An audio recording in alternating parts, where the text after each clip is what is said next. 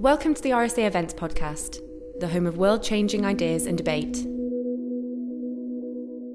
Good afternoon. I'm Sophie Raworth. I'm a journalist and newsreader at the BBC, and it is a great pleasure to welcome you all to today's special RSA online event. I do hope that those of you who are watching will take the chance to join the conversation in the YouTube chat here or on Twitter, which you can do using the hashtag RSA Change. Now, I'm delighted for many reasons to have the chance today to talk to Michael Rosen.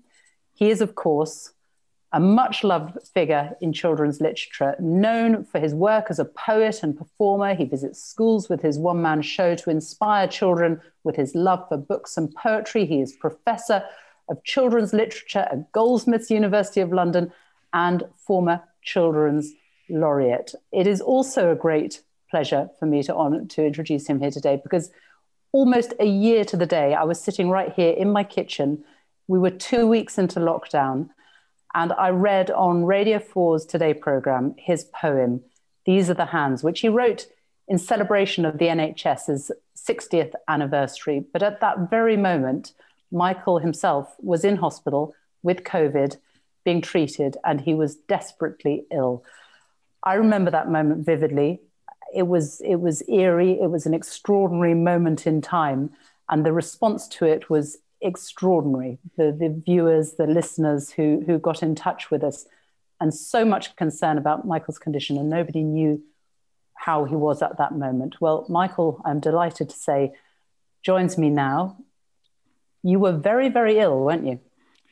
Yes, Sophie, and I knew nothing at all about it because I was in what they call an induced coma.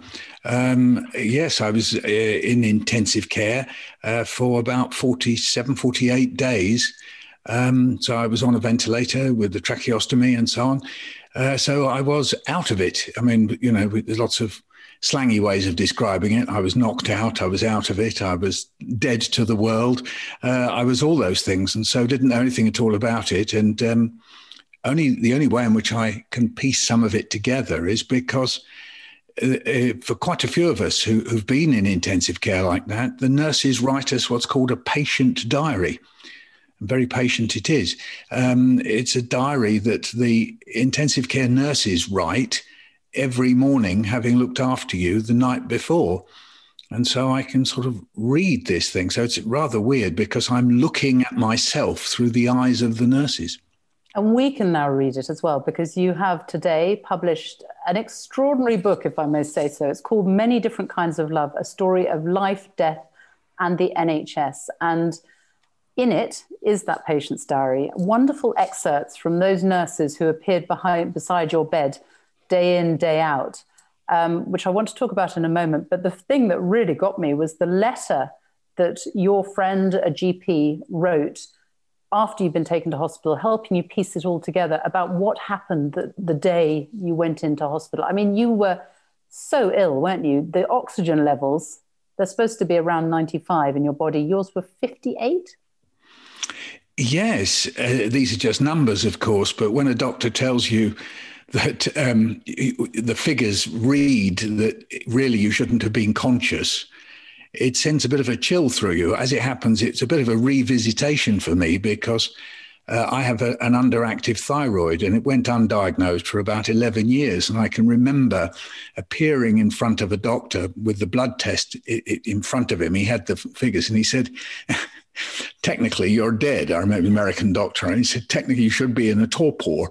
So it's been a bit of a kind of deja vu, really, is actually seeing this letter from Dr. Katie that she wrote to me to sort of try and remind me what had happened, because I didn't really know. The fact that I was so near to the edge. I mean, it really does feel as if I was standing on a cliff edge, and maybe minutes, I don't know, but certainly hours, and I'd have gone beyond a point at which you can pull the body back.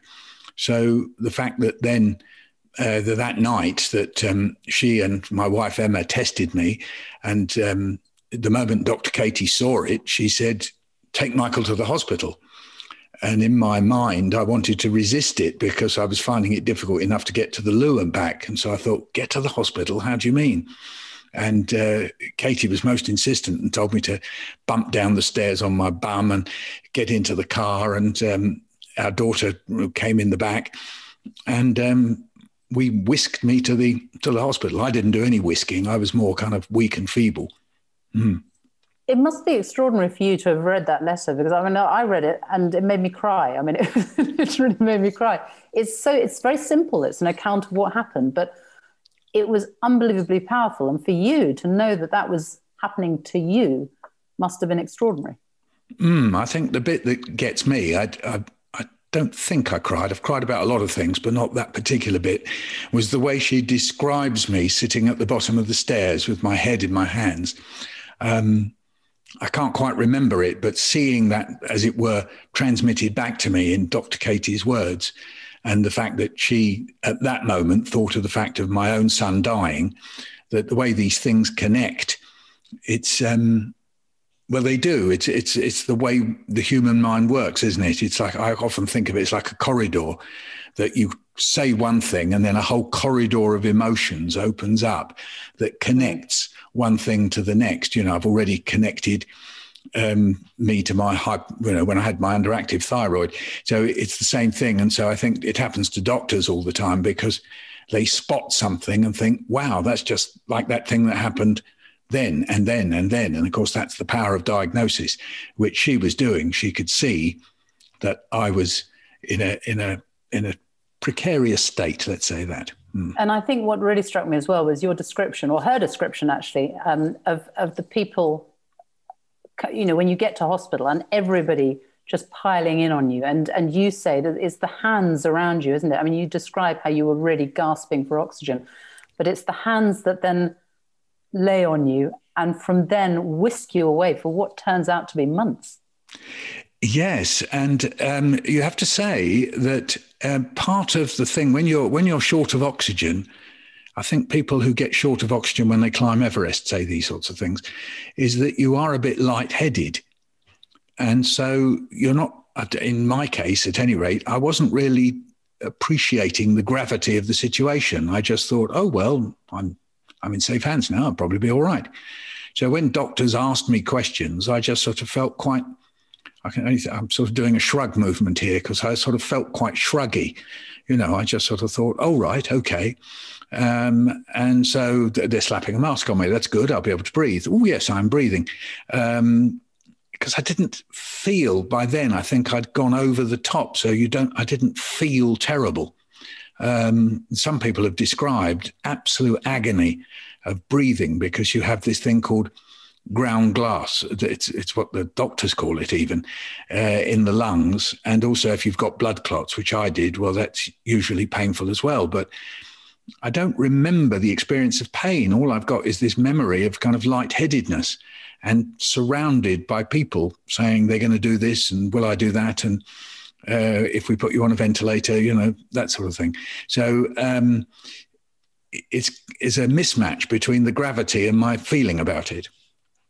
I loved in your book, The Patient's Diary, which you've already talked about, but I didn't know, and you don't actually make it clear until later on what it is, but it's an account through the weeks that go on from the people who come and sit by your bedside. And what is wonderful, really struck me, was they'd all come, they weren't normally there, were they? They were people who were doing it on top of their normal jobs. They were physiotherapists, speech therapists, people from Great Ormond Street, this whole array of, this army of people, it felt like, who just descended to help.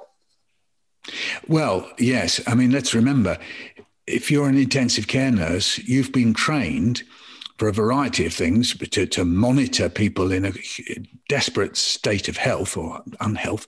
But more than that, you've also had training in the fact that the person that you're going to be caring for all night might die at any moment. So you've had a form of bereavement training, because you're expressing a form of devotion with this care, but that person just may give out. Or it may be that you say goodbye to them and come back in the next day and they're not there because they've died. And so, you know, intensive care nurses have a training to help them deal with this. But the people, as you say, who were recruited and came in, they hadn't had that training. You know, if you're a physio, you don't normally expect somebody to, as it were, die on your watch. So it was a huge burden in some cases for some of those nurses looking after me. I mean, the consultant has described, I think there's an article in the paper about it, but I've heard him describe it. This is Professor Hugh Montgomery, that there would be people on their telephones, patients this is, and then they've gone out for 15 minutes and come back and the person had popped off.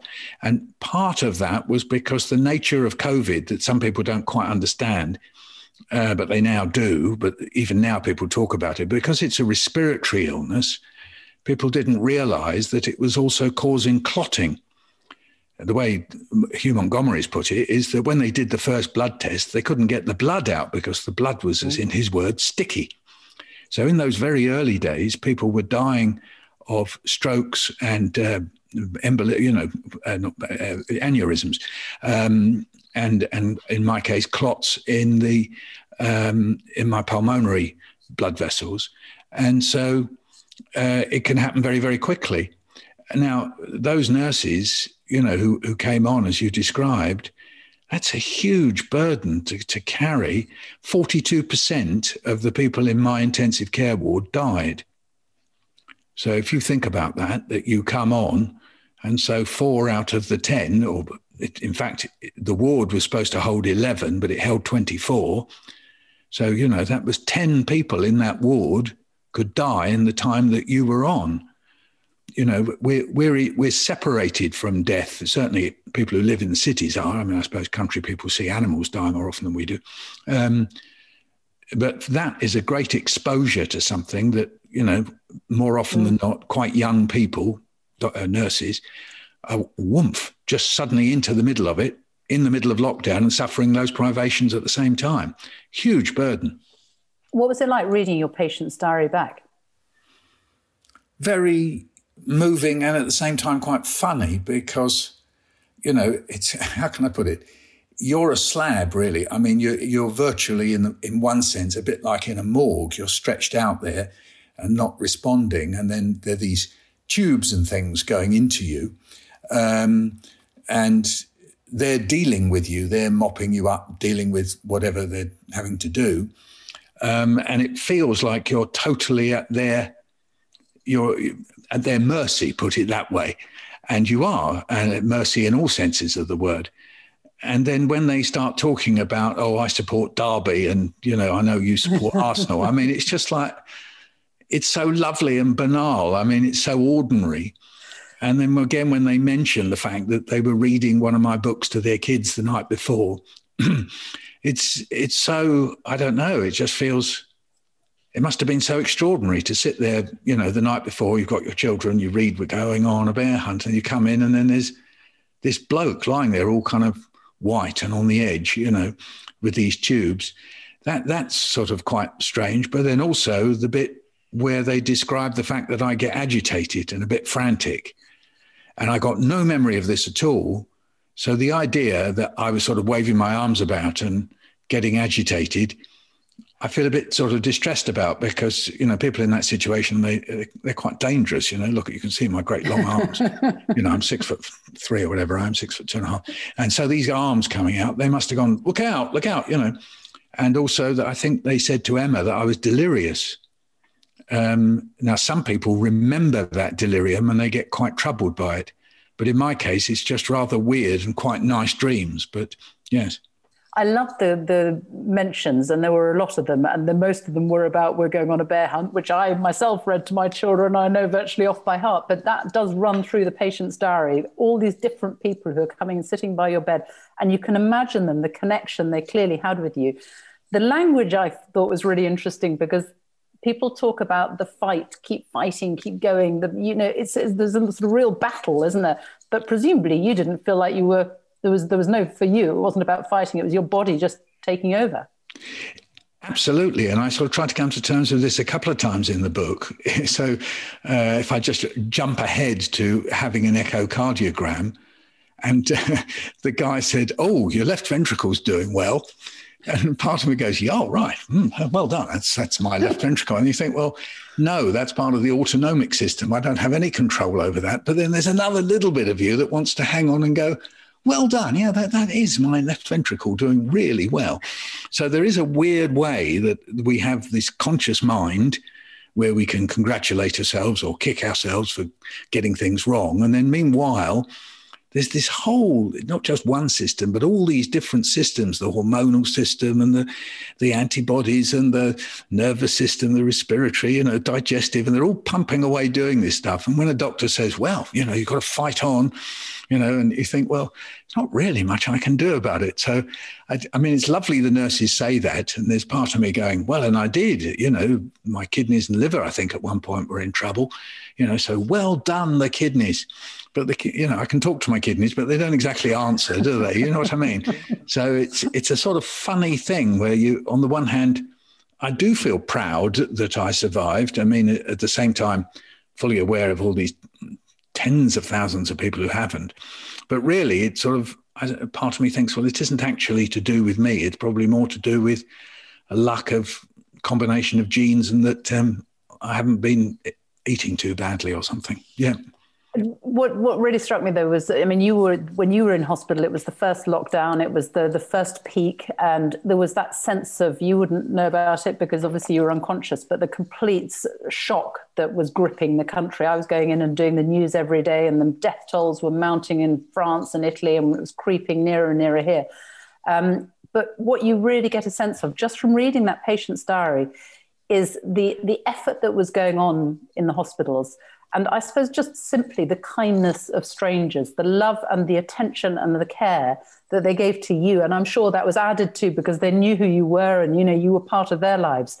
But there was a real sense of the kindness of strangers. Yeah, I think the way I've written about it is that it struck me at one point that, if you're a parent, then you always go the extra mile when your kid has got a temperature or if they've hurt themselves, and you sit up with them all night. You do these things. And it's sort of part of parental love, care, nurture. We've got all these words for it, but that's what we do. And at some point, I think, I've forgotten where on the timeline, I suddenly had this feeling that these people had treated me as if they were my parents, that they had expressed the same devotion and care. But parents, we know our kids, we do it because there's this incredible attachment that you can't even find words for. But these people seem to be doing the same thing. And most of them had, I know we've got some in the book there of people who did know who I was, but most of them didn't know who I was. Some of them had come from, had only been in the country for a short while. I can remember, when I was conscious, nurses from Brazil, China, the Caribbean, from some of the African countries, Uganda, and so on. I could hear from their accents, they hadn't been in the country that long. So these were strangers, sort of doubly so in that sense. They were strange to this country for them.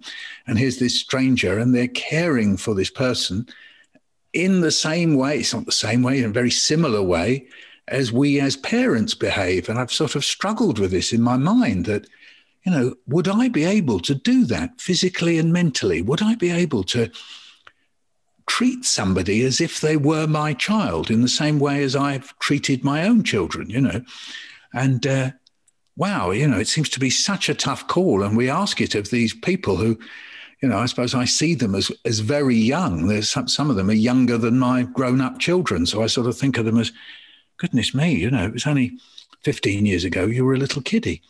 So I find that overwhelming, really. It's that thing of what feels like parental care gets to me, Have you met any of them or spoken to any of them since?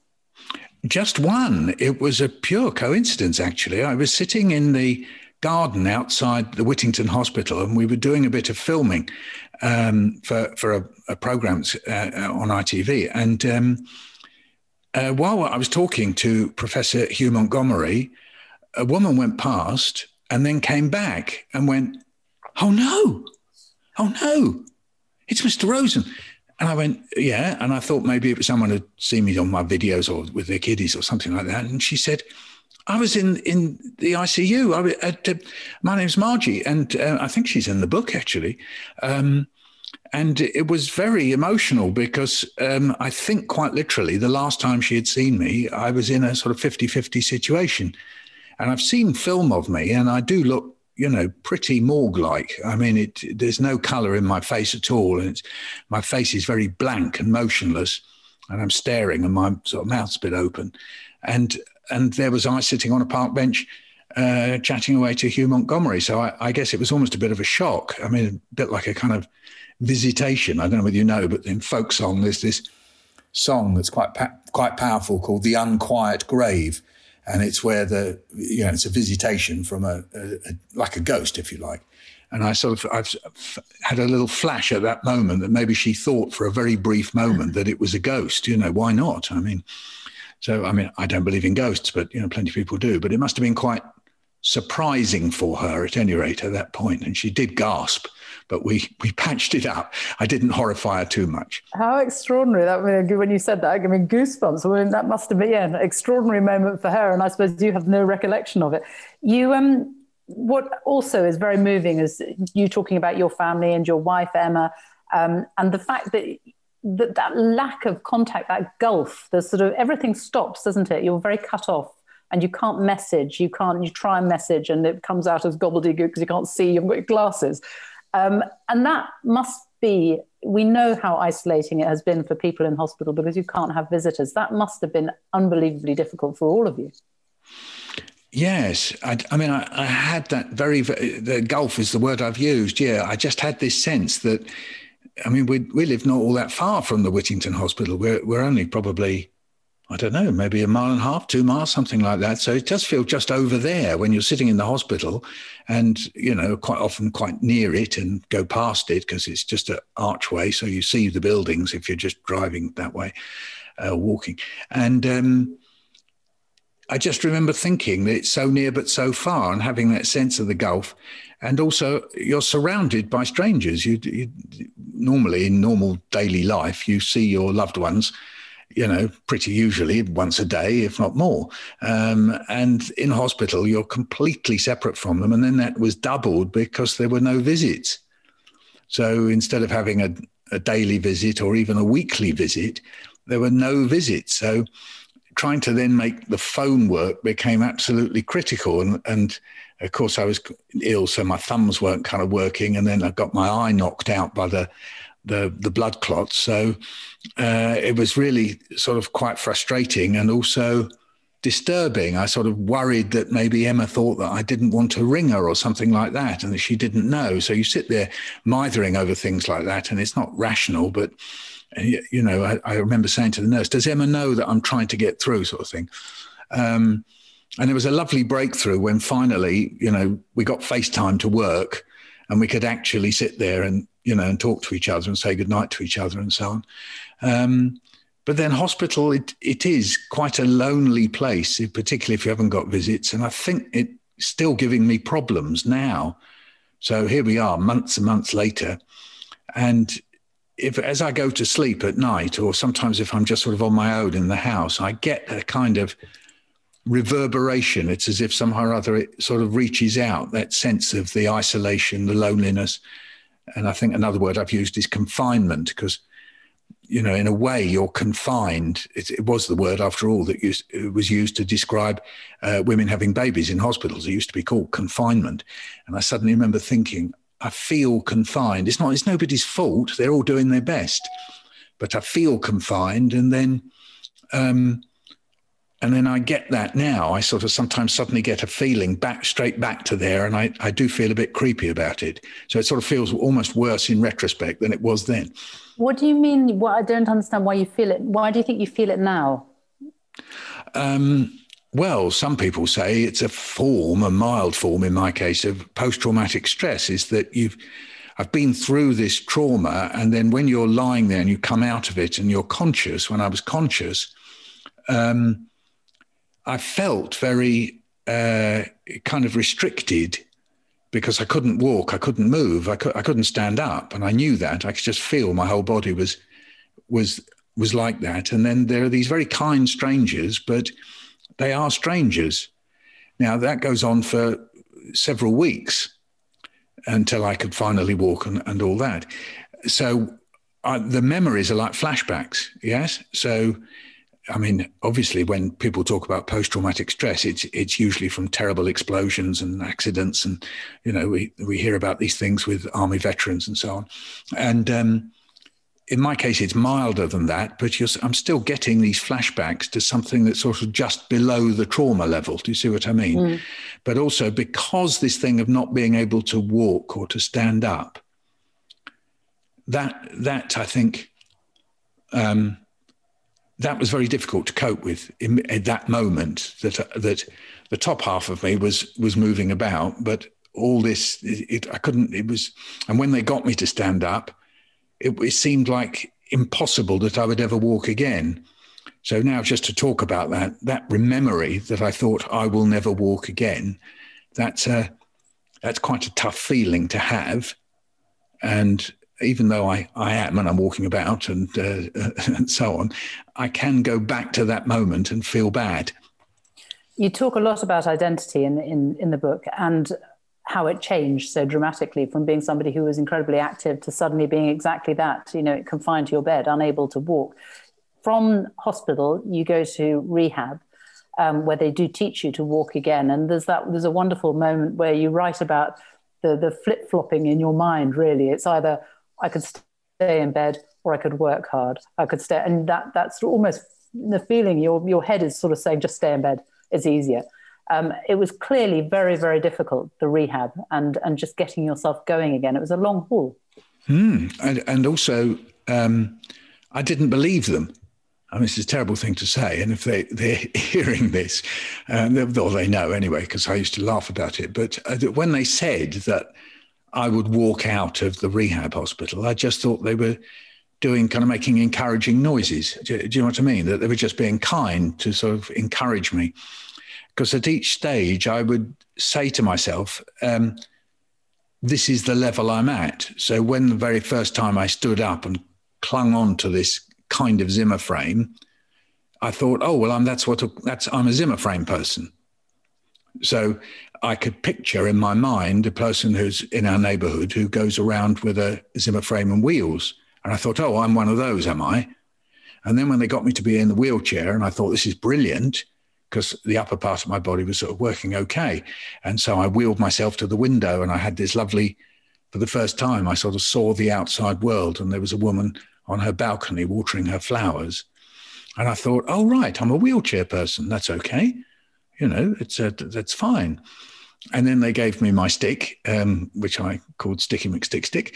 And I thought, wow, this is brilliant. With a huge effort, I can walk for about 5 steps. Good old Sticky McStick. So I'm a stick person. So at each stage, I kind of rationalized where I'd got to. But in a way, I never believed that I would be the state I'm in now, that I would be able to walk.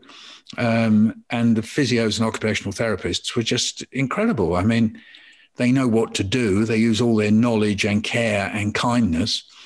I thought some of it was just amazing. I mean, it was standing in a gym trying to throw a balloon. I couldn't because the whole of the core had gone. Do you see what I mean? So to throw a balloon, you have to use the core muscles, your abs, right? So they didn't exist. So I couldn't throw a balloon. Or when I did, I remember Ashma saying, well done. I thought, what do you mean, well done? I've thrown a balloon, And then as a laugh, she would sort of throw things sort of at me, which I had to catch, And so I started teasing her and saying how cruel she was, But I mean, they were unbelievable. And so knowledgeable about the bits of you that are working and not working and what you need to do. And as I say, they took me from literally not being able to stand up to walking out of the building in 3 weeks. Yeah, and it's amazing to read about it. I mean, you talk about how you had to learn to walk 3 times, which because of an accident when you were younger, and you thought this was possibly too much for one person in one life. But you do use humour very, beautifully in this book, and I found myself, in awful moments, and then you suddenly laugh out loud. And I love the moment you said something about how you had to get your blood pressure up, and you're in the rehabilitation centre, and you write, it's okay, they're about to bring me the Daily Mail, that'll do the job. And how important was humour? Were you able to hold on to some humour throughout all this? Yes. I mean, I'm somebody who does see the absurd in the everyday. That's sort of is in my family, really. It's what my parents used to do, laugh at things that were quite often sort of things that were adversities, if you like. I mean, I can remember, for what it's worth, there was some old secondhand piano that was in the house and they tried to get it out, and it took them about a week to get it out of the house. And it became a kind of huge family joke, this piano. Lots of people do it. I'm not going to suggest anything unique about it. But so I do look and find absurd things. So, and quite often I'd sort of focus on that. So, when somebody's telling me you've got blood clots in your blood vessels, well, then I sort of, and yes, the doctor said, it's all right, you'll digest them. And then I found myself immediately thinking of, well, a blood clot is a kind of scab. I know it's disgusting, this for some people, sorry about this, but I mean, that's what it is. It's a piece of clotted blood. So I suddenly thought, I've got scabs in my pulmonary artery, And then I suddenly remembered, as you do as a child, disgustingly, we used to pick our scabs and eat them. I'm sorry about this, but, while you're lying there, everything's all a bit visceral and body-like, isn't it? And so I remember thinking, I see, am I eating the scabs in my pulmonary artery, So I suppose there's this sort of way in which my mind does sort of think through the sort of absurdities. And, or even just a phrase, the way doctors kept saying, you were very poorly. It's a little bit of a euphemism. I suppose what they meant to say was, you nearly died, mate. But they went, you were very poorly. And then the next doctor would come and say exactly the same thing. So it's almost like a sort of folk word in the medical profession that you don't tell people they nearly conked out or anything like that. You're not blunt about it. You just go, you were very poorly. So I like all that. It keeps me going. And also, I did genuinely call the echocardiogram an echocardigan the first time. And I just thought, that's such fun. I've got an echocardigan, So yes, I do find these odd things. Would you give us a sense of, read something from your book, because it's so beautifully written and it'd be lovely to hear. I meet the consultant who was in charge of intensive care. He tells me it was carnage. People were dying all round me. I wasn't dying, but they didn't know if I would wake up. He tells me about COVID-19, and his words create a picture of a spike from the virus attaching itself to a protein in us. He demonstrates it with his finger hitting his fist. The virus seems so clever. It takes advantage of how our bodies react, going through our lungs and wrecking organs all over us. It's hard not to think of it as having intent, that it's doing things because it wants to. Tiny viruses with enormous brains. I've looked at pictures of it, blue and spiky. In my mind, it's become a wicked hedgehog. Wonderful, wonderful description. When did the consultant, when was that? Was that when you were still in intensive care, or? No, that was afterwards. It's part of making the film. And I met up with Hugh Montgomery a couple of times. Well, I've met for a sort of debrief, what happened, what was wrong. And then also for the purpose of making this film. So, and also actually, as it happens, a Radio 4 program. We did a program called The Reunion, and I met him, as it were, on air then as well. For someone whose mind is obviously, your mind is very busy, you're constantly thinking, as you were saying, and you're constantly dwelling on things and twisting, you're obviously playing with things a lot in your mind. To have that time when nothing was happening and to be lying there in the bed on your own, when you were, obviously when you were a bit better, it must be very, very difficult to have so much time to dwell on things.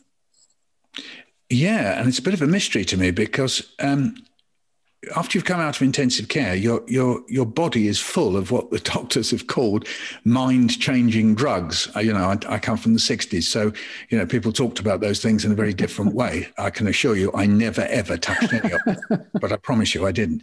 I was quite sort of puritanical about it, as it happens. But so suddenly the doctor's telling me, well, you may have a lot of delirium because your body was full of mind-changing drugs. And I remember thinking, are you telling me something? Anyway, yeah, part of the problem is as you come out, and it seems possibly attached to intensive care, possibly to COVID itself, brain fog. So when I think back to those moments, and Emma affirms this, is that not only could I not understand certain things, but also I immediately forgot them when I was told. So there's a whole period when my mind is like very slack and kind of not really holding it together. So that's, if you like, through June, July and into August. And even now there are funny moments where Emma said, well, I did just say that to you. So, well, that may just be, the fact that I'm 74. So it's hard to isolate which causes what. But so I can remember lying there and going through things just over and over again, trying to grasp it. And then, as it happens, it was one of my children, I think, said to me at one point, what did you do all day in there? And me not being able to answer the question, going kind of, well, I don't really know. And then I did go off on a kind of muse about what did I do? Just lie there. And then I do remember things. I mean, I did write a children's book in my head. I wrote a children's book called Rigatoni the Pasta Cat. And I lay there and I kind of plotted it out. And then I wrote some of the dialogue. I say write, it's a bit of a joke, really. It's just my brain. My hand's not working at all. But I, as it were, rehearsed the book. So when I came home, it's almost one of the first things I did. I just thought, well, can I actually write this? And so I sort of went back to me lying in the bed and recapitulated the story I told myself of Rigatoni Pasta Cat. It's a cat who likes pasta more than cat food. And so it's desperate when his owners go away and the owners haven't told the new person looking after him that he likes pasta. So he gets desperate. So actually, funnily enough, it's a little bit like some of the feelings I had in hospital. You're desperate to get home. You're desperate for the taste of hummus. I am anyway. And so, by and large in hospitals, you don't get hummus. And it was difficult for Emma to send food in, particularly perishables, you see. And so, so I found myself sort of, if you like, channeling my longing for hummus in the hospital to Rigatoni wanting his pasta. But I didn't know that until I actually wrote it. So writing is always a discovery, as people say. But so I made up Rigatoni the Pasta Cat. Why I came up with rigatoni, I'm not quite sure. But anyway, because it's not very common pasta in this country. But anyway, rigatoni. So anyway. It's extraordinary because it is nearly a year to the day since you fell ill and went to hospital. A year on, how are you? I mean, are you... I can't imagine you're fully recovered, because is one ever fully recovered from something as traumatic as that? Well, something seemed permanent. So I've lost a lot of the sight from my left eye. It's fogged is the best way to describe it. I've lost most of my hearing from my left ear. Technically, I get off on some of this technical stuff. I've got a very narrow band of megahertz that I can hear. If you shouted 99 in my ear with a woman's voice, I can hear that. But if you went 99, I wouldn't hear it. So that's my left ear gone. The feeling in my toes has gone. So I have a very strange kind of relationship with my feet, because they're there and I can sort of feel things, sort of like I can feel the roughness in the sock, but at the same time, it feels as if there's a kind of water cushion between my feet and the ground all the time. So that's rather strange. There was a knock-on effect that my toenails fell out. I think that's because COVID attacks the capillaries, the very sort of smallest blood vessels, part of the stickiness of the blood. So my big toenails decided to fall off, and there was just sort of bloody bits there instead. And then one of the toenails decided to grow into my toe rather than above it. So I've had to grapple with a beastly ingrowing toenail. I get breathless, I think more than I used to. We live in Muswell Hill, so as the name suggests, there is a hill there. And I kind of, if we go out with Emma or my son or my oldest son, we sometimes try and push it. And I have actually climbed Muswell Hill. I have actually done it, which is, Muswell Hill is about 100 meters high. So I've done that. But I do get weak. I've got what I've called in the book alternate day syndrome. One day I'm sort of I'm zooming about. And the next day I'm kind of lying on the sofa, just sort of staring at the wall. And I do get these flashbacks. That's sort of the worst thing, I think. Sort of mentally, it's kind of very discomforting that I have to consciously say to myself, don't be sorry for yourself. and don't allow yourself to dwell on those moments when you were in that precarious situation. So I sort of have to do a kind of, it's if I had a dial, I'm looking at the sound dial there, you see, I'm thinking, well, over to the left, I'm in the hospital, and over to the right, I'm walking about in Muswell Hill. So I have to swing the dial round to the kind of the optimism bit. It is extraordinary, isn't it? I mean, it's amazing hearing your account of what it's done, and a whole year of it. We've all lived through a year of this pandemic now, and for you, somebody who had it so early on.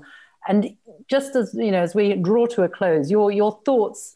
Your book is called Many Different Kinds of Love. I mean, your thoughts about the people in the hospitals who have been working, not just when you were there. We know they've had a very, very difficult time recently as well. Your thoughts about them? Almost impossible for me to put into words. When you're aware that, I'm aware obviously that Emma saved my life, but then the moment I'm thinking of Dr. Katie, and then all the nurses, all the doctors, all the people who brought me porridge in the morning or were cleaning round the bed and so on, and were dealing with this, in Hugh Montgomery's word, carnage. I can't find it. The word gratitude is just pathetic, really. It's too thin a word. It's a form of love that I have for them, that they did that they did those things and were so kind about it.